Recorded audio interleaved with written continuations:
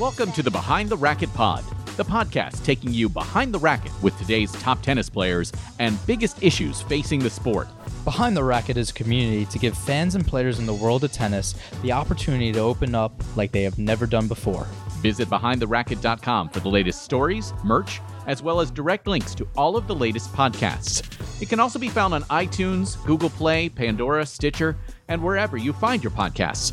Download the episodes and make sure to leave a review. And we want you to be a part of the conversation. Find me at Noah Rubin 33 or Mike at Mike C Tennis on all forms of social media. You can also learn more at BehindTheRacket.com or MikeCTennis.com. Special thanks to my sponsor, New Balance. Visit their latest shoes and styles at NewBalance.com and learn more about their program of giving back at #NBGivesBack. You can also help support the podcast by visiting patreon.com/BehindTheRacketPod and receive rewards from our travels around the world. And now,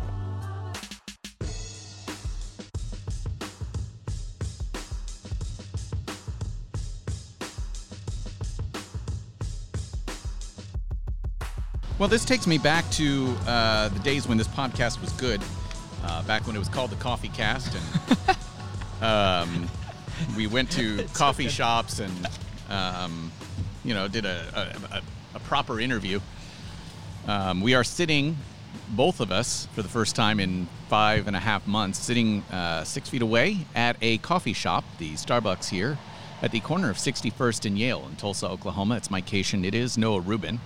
On top of it, let's just say something positive has really happened for us recently, where we have this nice new piece of equipment, and to the person who was generous enough to donate it to us, thank you for doing so, because I got to tell you, Noah sounds better than he ever has, and it's saying a lot. So I mean, just listen to yourself. welcome. I mean, Oh, wow. God, you actually sound like a professional. This is the That's where the crickets come in, by the way.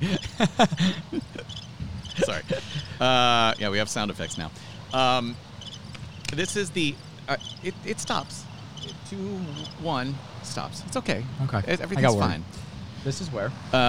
This is the podcast where we are going to let everybody ask us anything that they wanted. Yes. I want to say a couple things first before we get into it. We have a lot of questions to get to here, Yeah. Noah. 4 pages worth. You were nice enough to come over and actually spend some time with my daughter, masked, as socially distanced as a 5.5-year-old will allow you to get. But it was really nice getting to see you interact with my daughter. She loves you. She wanted to play some Taylor Swift for you. She knows you're into the artwork, so you guys did some artwork together. I paid her. She has her own gallery. Yeah, she does. She has her own gallery. It's a collection, as she refers to it, her Yes. collection. No, but yeah, I mean, I don't know how you produced somebody that great after knowing who you are as a person. I mean, I think frankly what it comes down to is I obviously married up, and then once she realized, that she married up, or that she married down, she's, I'm done. yeah, no, that got super dark. Okay, so no, yeah, Marnie is her mother and I. We're both so incredibly proud of her, and it was fun to see her interact with you after FaceTiming with you for a year now. Yeah. She really had like a base of knowledge about you, so she really wanted to interact, and it was all the FaceTimes, Yeah. and I got to see the place and be around. That was great, and the tadpoles that you guys are raising. Tad and Biggie are the tadpoles that are inside the house right now, and yeah, that's good. the sound Another they make. 10 seconds of that. It's all right, I stopped it. Okay. So let's get get to it. it, because we've got a lot to get to, and you've got some business to attend to later this Yes. afternoon. I've got a house to clean. We do have 3 new Patreon supporters this week, which is just, again, continues to be amazing. So thank you to Joseph Smith, Ian Katz, and Joe C. The Joe C from Twitter himself, Wow. Prodigy Rep.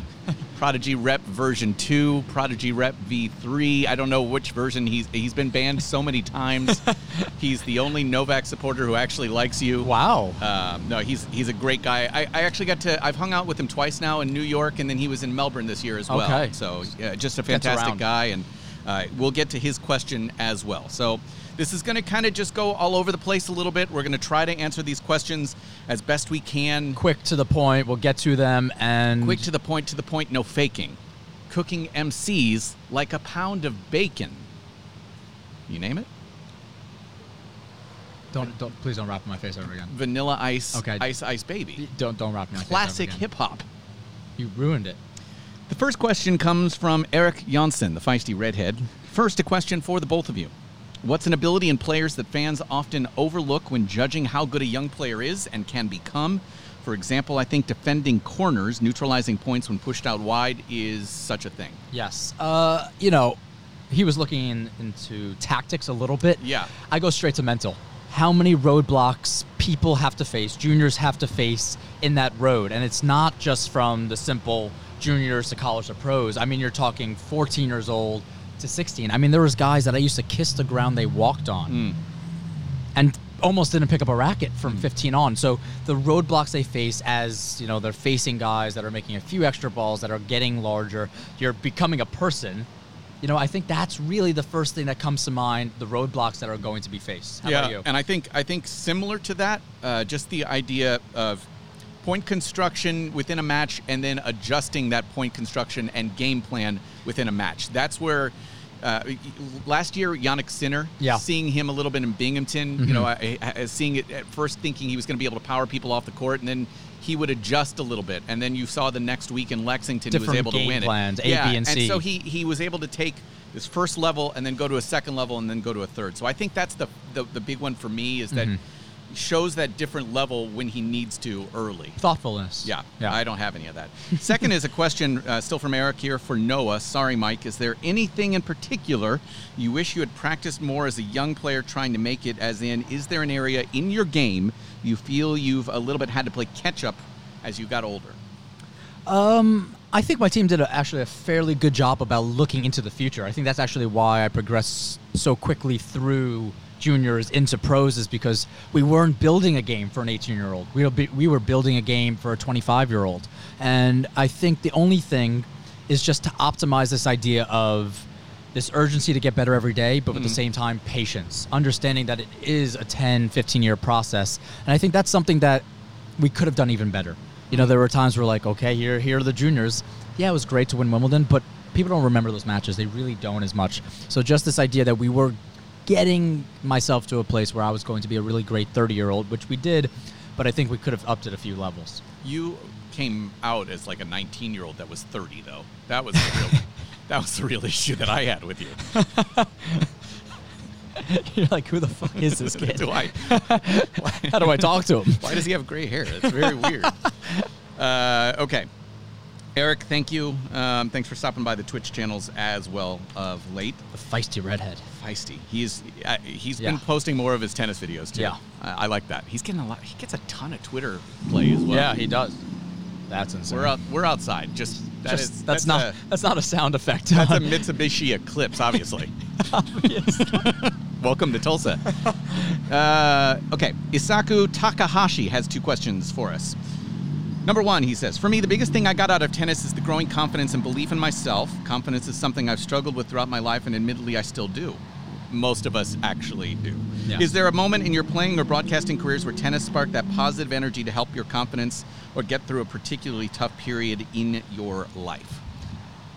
That's a great question, actually. And this is one of the things that I attribute, and I want to show people that, winning a Grand Slam, that's not everything in tennis. I mean, you become a better person throughout the journey of tennis, because like many people have said before, matches and the road of tennis is almost a small part of life within the bigger aspect of life. And so, yeah, I mean, I think throughout, whether it's coming back and down a set and a break and coming back, saving match points, it just enhances this idea and this self-belief that I can get through these moments in my life. And that correlates directly to confidence off the court as well. So I think, it enabled confidence that, of course, other people will say arrogance in me early on that said, hey, that's what I can do on the court. Just wait until what I can do off the court.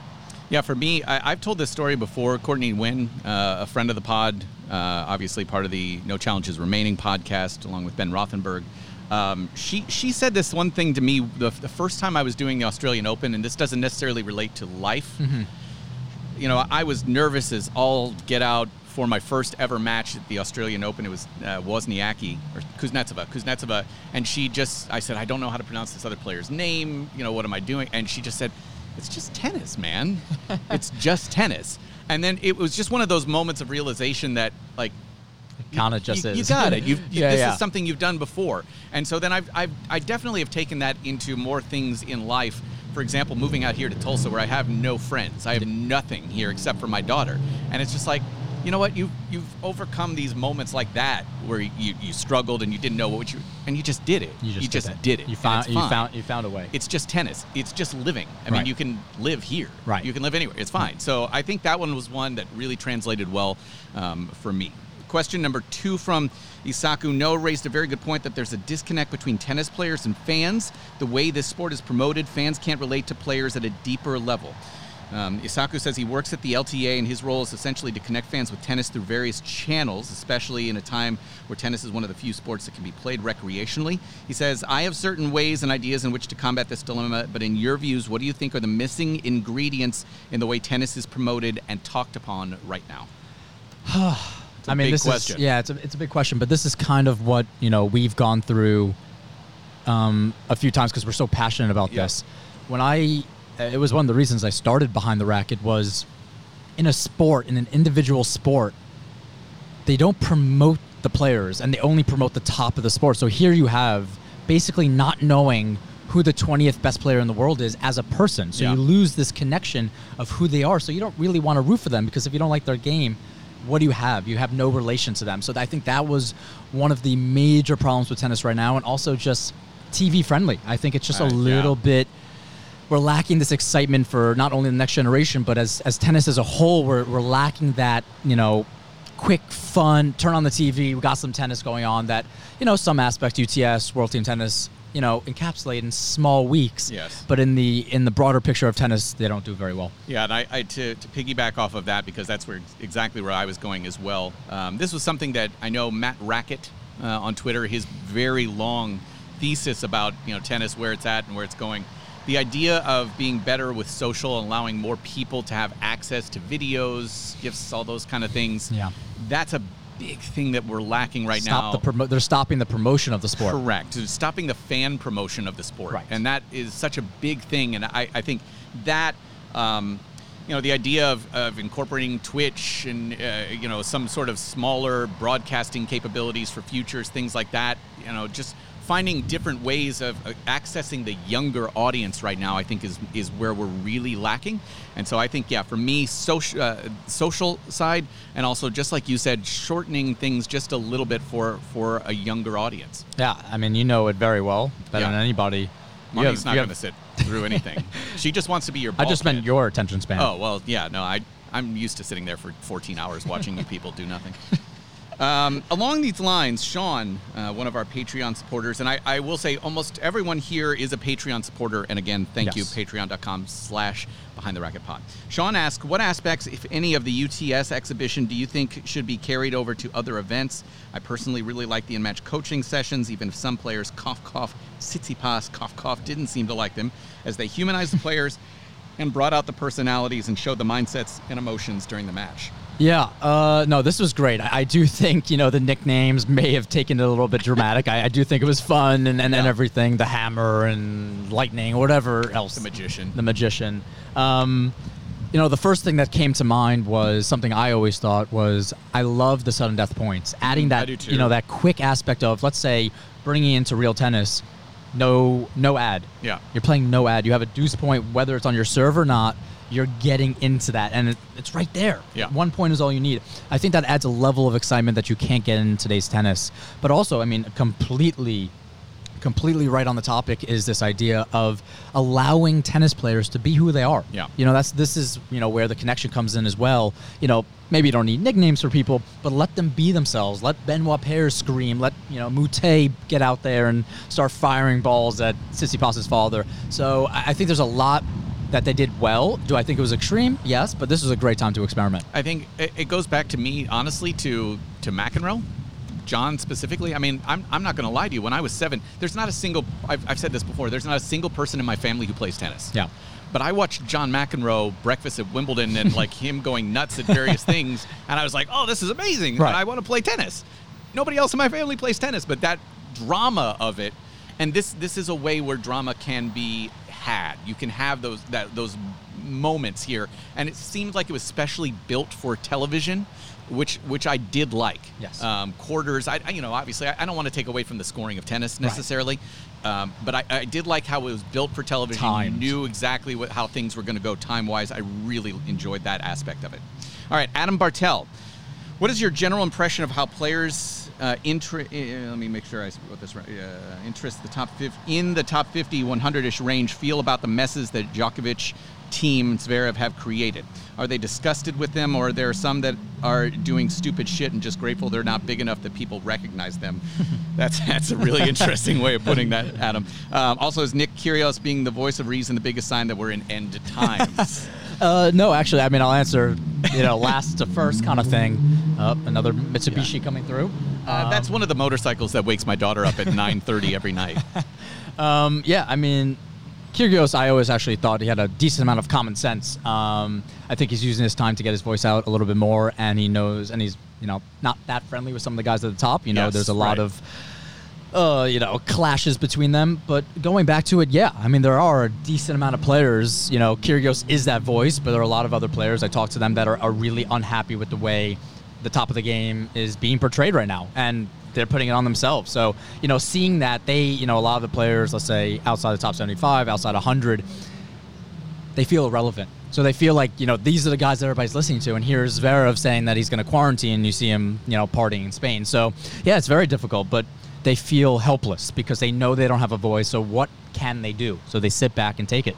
And I will just add that I think I've gathered from social media that there are enough players, specifically on the men's side, that are being stupid, but people are not necessarily recognizing Being it. highlighted, yeah.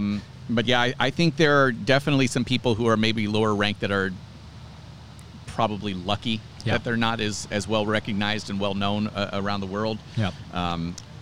That being said, I mean, listen, we're here in the U.S. You've been in Tulsa for the last 4 days. Yeah. You've gone out and about, and you've seen what it's it's I mean, scary. half the country is acting stupid, frankly. And that's being generous with that number. But So it's hard for me to answer that properly, Adam, Right. because of the fact that you look around the U.S. specifically and how bad it is in terms of the mask wearing. You could talk about that in the UK as well. It's weird that it's become so divisive. So I think there are just a lot of people, specifically here in the States, who are acting stupid, but that's just our country. All right, Greg Bukowski has 2 questions. Yeah. Number 1, please rank your top 3 or top 5 favorite tournaments. Well, let's go with that one first. Yeah, I'm gonna mix it up a little bit. So we're gonna Okay. start at the top level. Aussie's got to come first for me. Mine too. Yeah, and then Indian Wells actually comes second, and that Indian Wells I'll put over the other slams. Wimby comes close to Indian Wells just because of the history amongst it, but those are 3. Then you go back to the challengers. Tibron has to be up there. Carey's up there, actually. I know we just spoke about that, but just another one that you just feel welcomed. That's really what. That's as a player. I mean, I'm sure it's similar as a broadcaster and commentator, but as a player, it's where you feel at home, where they make you feel comfortable and wanted, because we never feel that in tennis. And Australia, by far, leaps and bounds above anybody else, any other tournament. They're like, thank you. Thank you for coming out here. We appreciate it. And you just don't get that everywhere. So for me, actually, piggybacking off of that as well, Noah, for me, you talk about being comfortable. Yeah. It's not necessarily the way the tournaments treat you. For me, it's locations. Right. And so that's where I pick my top three. Australia's number one. I love the city of Melbourne. I have an incredibly close friend who lives there that I get to see and see their kids every year. And then it's two challengers that are Tiburon and Savannah. Savannah's great. Yeah, Savannah is... That's my fault. Savannah's great. Savannah is the one tournament every year where I pack an extra day or two on either the front or the back end. It is my favorite city to visit. Tiburon is right there as well, being across the bay from San Francisco. Just the beauty of Northern California. So those are my top three, and it's pretty easy for me to pick. Yeah. Number two is a Noah-specific question. How would you recommend a club-level player take a leap in ability level, like from 4.5 to 5.0? Yeah, I've actually, some of my select lessons have been with guys around 4.5, and what I've seen is this, it's this want to hit the shit out of the ball. Yeah. It is this want to, wow, look at that one forehand. I was like, what about the 45 others during that hour? They're like, yeah. Don't worry about that. Yeah. So I would take it back a step and say, hey, can I build upon consistency? And that's what I see a lot of players lacking. And that stems from a lot of different things, whether it's tactics, whether it's form and technique. But I would take a step back and say, hey, can I make a few extra balls in the court, maybe take a little bit off the ball? A lot of the guys can hit the ball fairly well, but they're looking for that home run feeling. And it's tough. It's a mental battle because, again, they love that one shot, which, believe me, I tried to do that too and it hasn't come yet. But it takes some time. Connor Mogul, my biggest Twitch supporter, actually. Connor Mogul has a couple of questions. First one is a fun one. What would your last meal be if you were going to the electric chair? That's so tough. I mean, I think I would have to go either Brazilian steakhouse or just a great batch of wings. All right, so Noah wants Buffalo Wild Wings. Oh, no, No, that's not Keep going. It's not a great batch of wings. I want a well-cooked steak. Yeah. Yeah, a well-cooked steak, all gratin potatoes. Oof, no. Keep going. Okay. A Caesar salad. Crisp. Yes. Crisp and cold. Yes. Yes. And no brown on the leaves. Come on. Come on. It's embarrassing. And a nice well-cooked roll. Listen, Do I'm- either I'm- of you I'm- have I'm any gluten-free. Come on. superstitions All right. that you're willing to share? Mike? All right, I think I've told this before. Okay. When I played, there was a year, it was my junior year of high school when I played. Yeah. No, it was my senior year. I didn't lose a singles match that year. Okay, sure. Tell no, us that. Yeah, because there's a lot of facts to back this up. So. I actually, true story. Yeah. I still have the newspaper Okay, article so about put it on Twitter after this. Okay, I gotta find it. I wore a sweatshirt my first match. It was March like 28th or something like that. It's cold. Yeah. And I wouldn't not wear a sweatshirt for the rest of the year. Okay, weird enough. Yeah. A sweatshirt or that sweatshirt? Did you not wash it? No, I definitely washed it. Was it the I wasn't same Mark Pullman's. I wasn't Mark Pullman's. Marky. But it was the same sweatshirt, though. Just washed. I can't remember. Can't remember. Yeah, it was like 80 years ago. Yeah. No, I was super superstitious. And then I got to a point that I literally was so tired. I was physically and mentally exhausted. I was sweating doing my Yeah. superstitions. And I was like, I'm done. And I stopped all of them. I had ones where I literally gripped my racket. That was the last thing I did before I go to sleep. And after that, I couldn't speak. Yeah. Like weird things. I mean, I'm Yeah. still extremely You're an odd strange. man. Yeah, but no, I stopped all that. And I couldn't touch the line with my feet back in the day. Yeah, it was exhausting. Yeah, we'll talk about that. Still is exhausting. Jonathan Holtz asks, who's going to benefit the most and the least from the new 22-month ranking system? Certainly helps the top guys who had a good fall swing last year and do not need weekly paychecks. And that is the big one for me. Yeah, it's money. It's Yeah. money. I mean, you have the top guys. Like, yeah, if you're fighting for that number one spot, if you're talking about number one ranking. Ludacris coming for that number one spot. You know where he's born? Urbana, Illinois. Okay. Nobody cares. If you're going for that number one spot, yes, then there is some care in the top guys. But if you're just trying to stay around that level for those guys, it helps a lot. They still have their ranking. The worst people, I can go the opposite. The people that had a really good January, February, early March, since it's a 22-month ranking system and not 24 months, Yeah. they're losing those 2 months. And those will only be on the ranking list for X amount, 6 to 8 months instead of a full year. Apparently for the year-end tournament, they don't want to mess up those points. So yeah, I mean, people that really don't want to play have had a good 2019 and are okay with sitting home. Ludacris, he's hotter than Nevada. Yo, you gotta raise your hand next time you speak. I'm just saying. He was born in the 217. Okay. Thank you very much, John. No response even? Catherine Prendergast says, this is a deeper one, I think. It's a question for Noah, and she says, asking as a Jew. Thanks for prefacing that. Well, welcome. Does Noah think there's any sense of a Jewish legacy or history in tennis, especially given tennis's country club roots in America, when for a good long time Jews were excluded from such clubs? So this is a tough transition here, yes. But I think that's a really interesting question. Yeah, I mean, I'm not going to relate to African Americans or blacks in general. It's a different feel altogether, but there is this sense of anti-Semitism where it was that real white country club feel that even as a Jew you were excluded from. And I still feel it today. You still feel a little bit like my name's Skippy. I changed my name immediately. I think at this point, and I've worked very hard to be a proud Jew on the court, I don't hide it. Tough to hide it with the name Noah Rubin, only if it was... Yeah. Ford Mustang. But yeah, I mean, I felt it from a young age, but it didn't deter me. It didn't deter me from going to those clubs. And, at the same point, being from New York and around the New Jersey area, there's a lot of people that are in the tennis world that are Jewish, and I've just surrounded myself with a lot of them. So we're proud, and there's a decent amount. But in the world of professional sports, it does get tricky at times. Yeah. It's been a very interesting couple of weeks, as well as there have been several high-profile athletes and entertainers who have started making more anti-Semitic. Yes. Yeah. It's a really difficult time, and I've been fascinated by that whole development because I just where did it come from? Yeah, you didn't expect it coming. Yeah, no. But Catherine, thank you so much. We really do appreciate it. All right, Alex K. Question for Noah.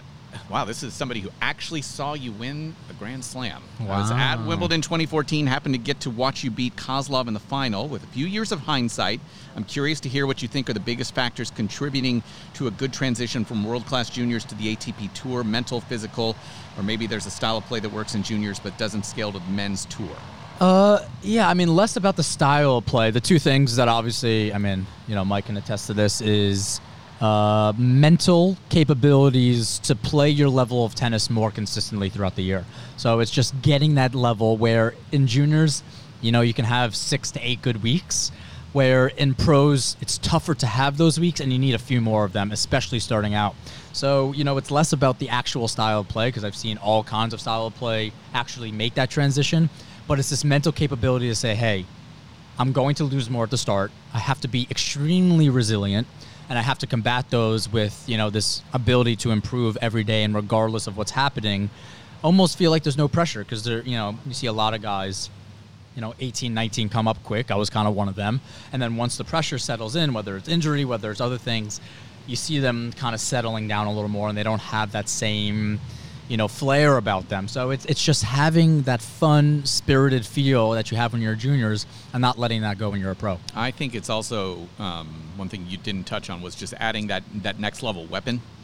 You can, Stefan's a good example. Yeah. A guy who, he can do so many things on the court, and at a junior level, that makes him incredibly dangerous. I think for him, you could argue that it's been that ability to knock somebody out, that knockout punch. Yeah. And I think that's one, the more you're able to develop that early in your career, the faster I think you can go. Yeah, whatever it is, just honing in on it. And, everybody's like, well, make sure you don't have a weakness. Actually, a lot of pros have weaknesses. Yeah, sure. It's just making sure their strengths are that fucking good. Yes. Question for either: what are some of the common ways that players outside the top, say 150, fund their travel and coaching? There are some guys who I've seen in the qualies of challengers for 5 to 10 years, and I can't imagine their prize money could sustain full-time travel, coaching, hotels, etc. I mean, to be honest, there's really no secret. I mean, they have some help from family back home. Maybe if they're fortunate, they get a couple sponsors on the way. But that's really it. There's really no secret. A lot of them are just trying to make ends meet. They're doing some coaching on the side. A lot of them, when they're home, just getting in a few lessons, make some cash, just enough to travel. But again, we're not hiding anything. These people are not making money, and they're struggling to travel every week. Joseph Smith asks, question for Noah: in the heart of a long challenger season, do you ever find difficulty in keeping your intensity level up for each tournament? I'll answer for him, yes. If so, what do you do when you find your energy level or excitement level dipping prior to the start of an upcoming match? You shit on me. But you're in your third week of like that Savannah thing. Your left eye starts drooping to the side. That's natural. That's just me. It's tough. I mean, this is kind of what I want to talk to a lot of juniors about and what I've worked really hard on. It's a long season. You have to find what makes you happy throughout that. But in a situation where you are stuck and where you feel like you're not there and it's Tuesday and you've got to play that day, what's the thing that can turn it around for you? Yeah, again, I've tried to find ways in the world of tennis and it hasn't been there for me yet. Yeah. Mine is coming from the outside world when everything on the outside is going well, when I'm ready to get in the court and fight for every point, regardless of the shape I'm in, regardless of how I'm playing. I have a pretty good chance of winning that match if I'm happy and ready to fight for every point. So do what you enjoy doing, whether that means taking some time off. There are times where I've taken the day off before a match, hit for maybe 15 minutes, but I'm in a great place mentally and I play some of my better tennis. All right. Joe C. This is the last of our Patreon questions. Joe C. asks, first question, what have you both found the toughest moments of your respective careers? I mean, mine I've spoke about a few times. Some of... when I do extremely well in tournaments, winning a tournament, a couple months before, whatever, I've never won a match after winning a tournament. Continuing momentum has always been a really tough struggle for me and tough mentally because that's stopped me from taking the next leaps. Mike knows very well whether I won a challenger or do really well in ATPs. I can't really continue that along, and that's been really tough at times. For me, bluntly, it was going through a divorce. Yeah. Going through a divorce while you're trying to broadcast tennis and still be chipper and happy and pretend like everything's just fine when you have a 2-year-old child and trying to figure out what that was like. That because you're already so chipper and happy. Yeah, right. But the last few months of 2016 into early 2017 were I tried not to let it affect my broadcasting. It did. Yeah. But yeah, I think everybody goes through those personal struggles. You have to find a way to just make sure you can kind of take care of the basic stuffs, breathing, drinking water, eating food, and then allowing your mental health to kind of catch up. And Joe, I know, posted a little bit about his mental health this week, and Joe, we're both certainly thinking about you and hoping you are doing things well. Couple of non-Patreon questions we want to get to before we end the podcast. Or did I miss one? Oh, sorry. Joe, second question. What are your respective career goals? I forgot about this because he sent this morning and I've been thinking about it for the last 5 hours. Second question from Joe. What are your respective career goals at this moment in time? Yeah, I think no matter how much shit I talk about the current system of tennis, I still truly, truly believe, I think I'm young enough, top 50. I want to be top 50 in the world. I think I have the tennis skill for it and the mental capabilities when things on the outside world are going well. So I still think that's going to happen. But with that being said, I still have behind the racket and a lot of stuff to do with that. And I think I could do all of that at the same time. For me, it's a lot more complex. If I'm being honest, I know I'm like maybe B-level tennis commentator, probably C-level is being realistic in terms of, I'm not at ESPN. Looking for I'm a compliment. No, I'm really not. I'm being honest about where I'm at, right? Okay. Being a C-level commentator, not ESPN, not Tennis Channel, it's hard to know exactly what jobs I'm going to have next year. Mm-hmm. That's realistic. A little more security. It's a global recession at best, right? So yeah, I don't have that job security. I would love to be able to work all 4 slams every year. That would be full send for me if I could, and being able to work some of the world feed for the ATPs. That would be the goal. But I'm also pretty realistic right now about the fact that this is true of every sport right now. The money's really struggling. Yeah. So there are going to be a lot of broadcasters who are desperate and looking for work. And so my career goals, I have no fucking idea right now. Beautiful. If I can find a job next year, honestly, if I can find a way just to sustain myself for next year, that's it. I'll do what I can. Yeah. All right, couple more questions from non-Patreon, and this is from Scott Colburn, who works at the Clip Drysdale clubs with my good friend Joey Humph, the Tennis Nerds on Twitter. He had a really complex question. So essentially, he was asking us to kind of really go a little bit more into detail about some of the solutions. He Yeah. says we've talked a lot about some of the things that are wrong, but Right. maybe without the concrete solutions. So he said, what solutions could realistically be implemented at the professional level to create to create a better overall environment for the majority of players? It's two quick things. I think I've harped on them a little bit, and I'm sorry about all the complaining. I know at times we've tried to, slowly back away from that, but the complaining comes from a good place. We love the sport. What I see, two simple things. We're not getting the fans involved enough, and we're not getting that excitement, whether for TV or just for the sport itself. So I think shortening the format, whether that means best of 2 out of 3, even a 10-point tiebreaker, no ad, playlets, just quick, getting really high-level tennis, making sure there's no tanking, there's no drop of the level. Like, you could put every ounce of energy into every point.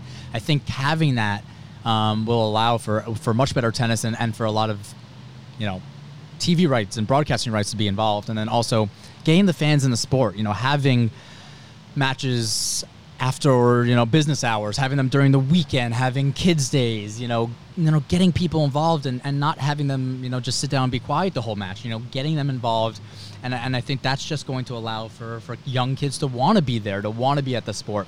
Combining that, let them have jerseys, let people cheer and have DJs. I think making it a much more friendly atmosphere and incorporating some fun into it. Yeah, and I agree with that second part. The names on the jerseys is a big one for me. Just the merchandising of that aspect is pretty important to me.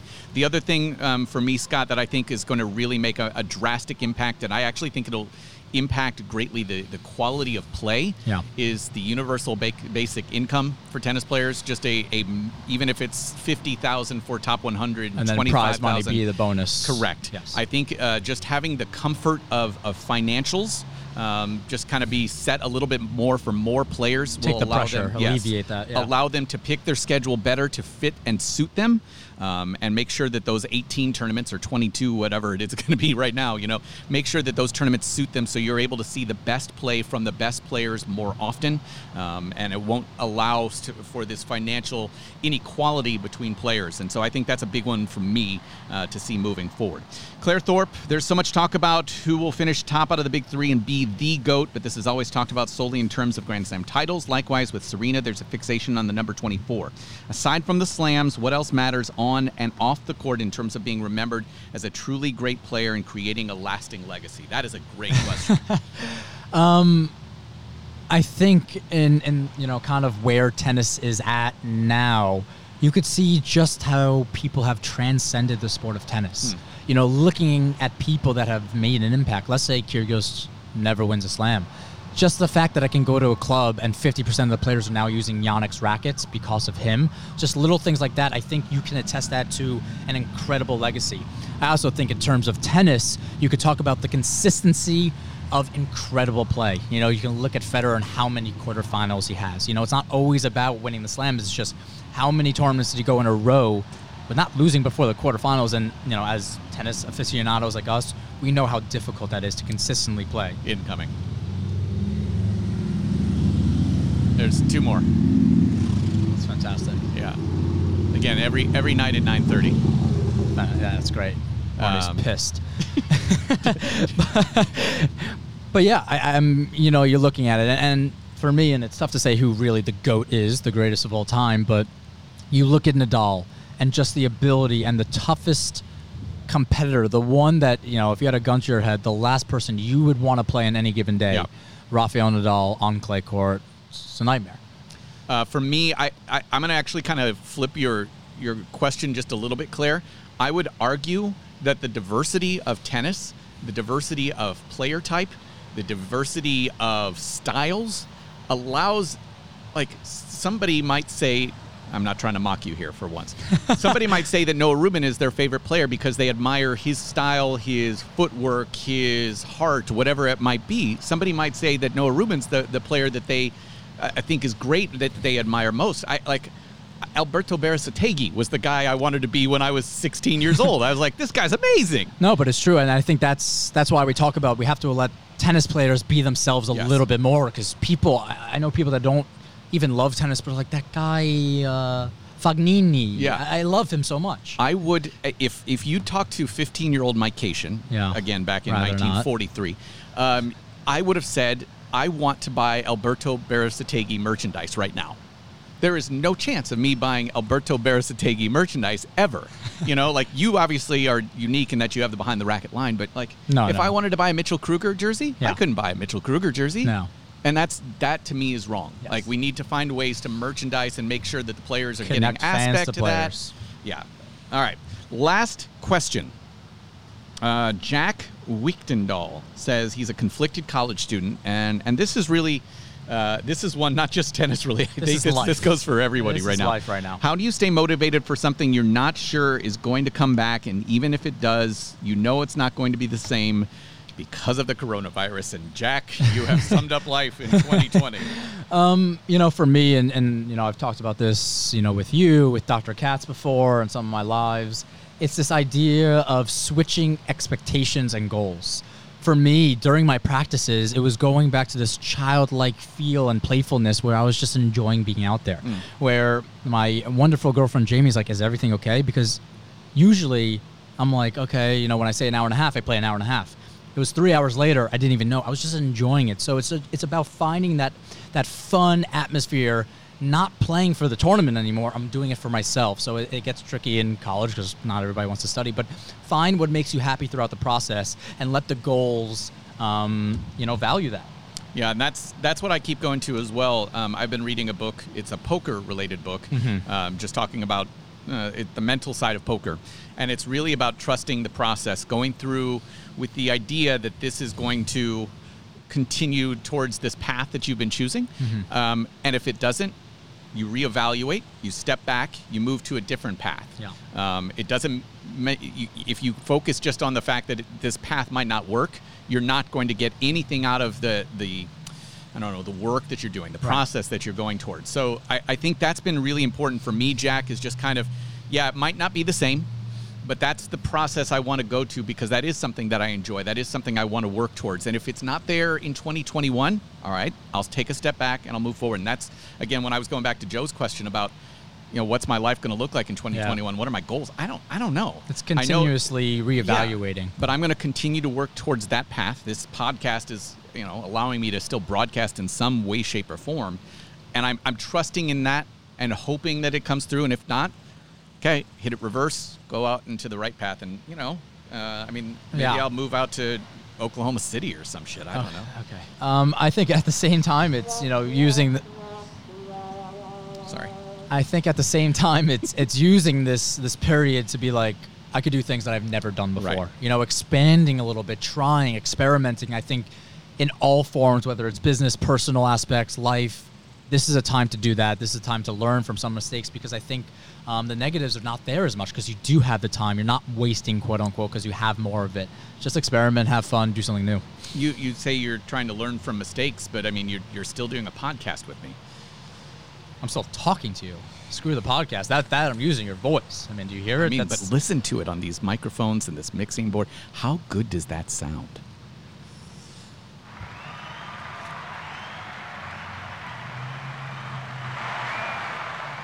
It's Sunday night here on the Behind the Rack. It's not. It's actually Thursday afternoon. Oh, okay. How do you feel about being in Tulsa? It's hot as hell, huh? I am drenched in sweat right now. I mean, it's abysmal. I mean, Can we just talk about the fact that you have this Behind the Racket line essentially for yourself at this point? Yeah. Still waiting on any Behind the Racket merchandise. That's fine. But it's all black. What the fuck is wrong with you? Well, that was just a limited line. But yeah, I mean, just get some white. It's hot in the summer, man. Australia, all black. It's a New Yorker right there. Get tougher. I'm just saying it's stupid. You're also weak. I'm fat no too. Correlation. Okay. No correlation.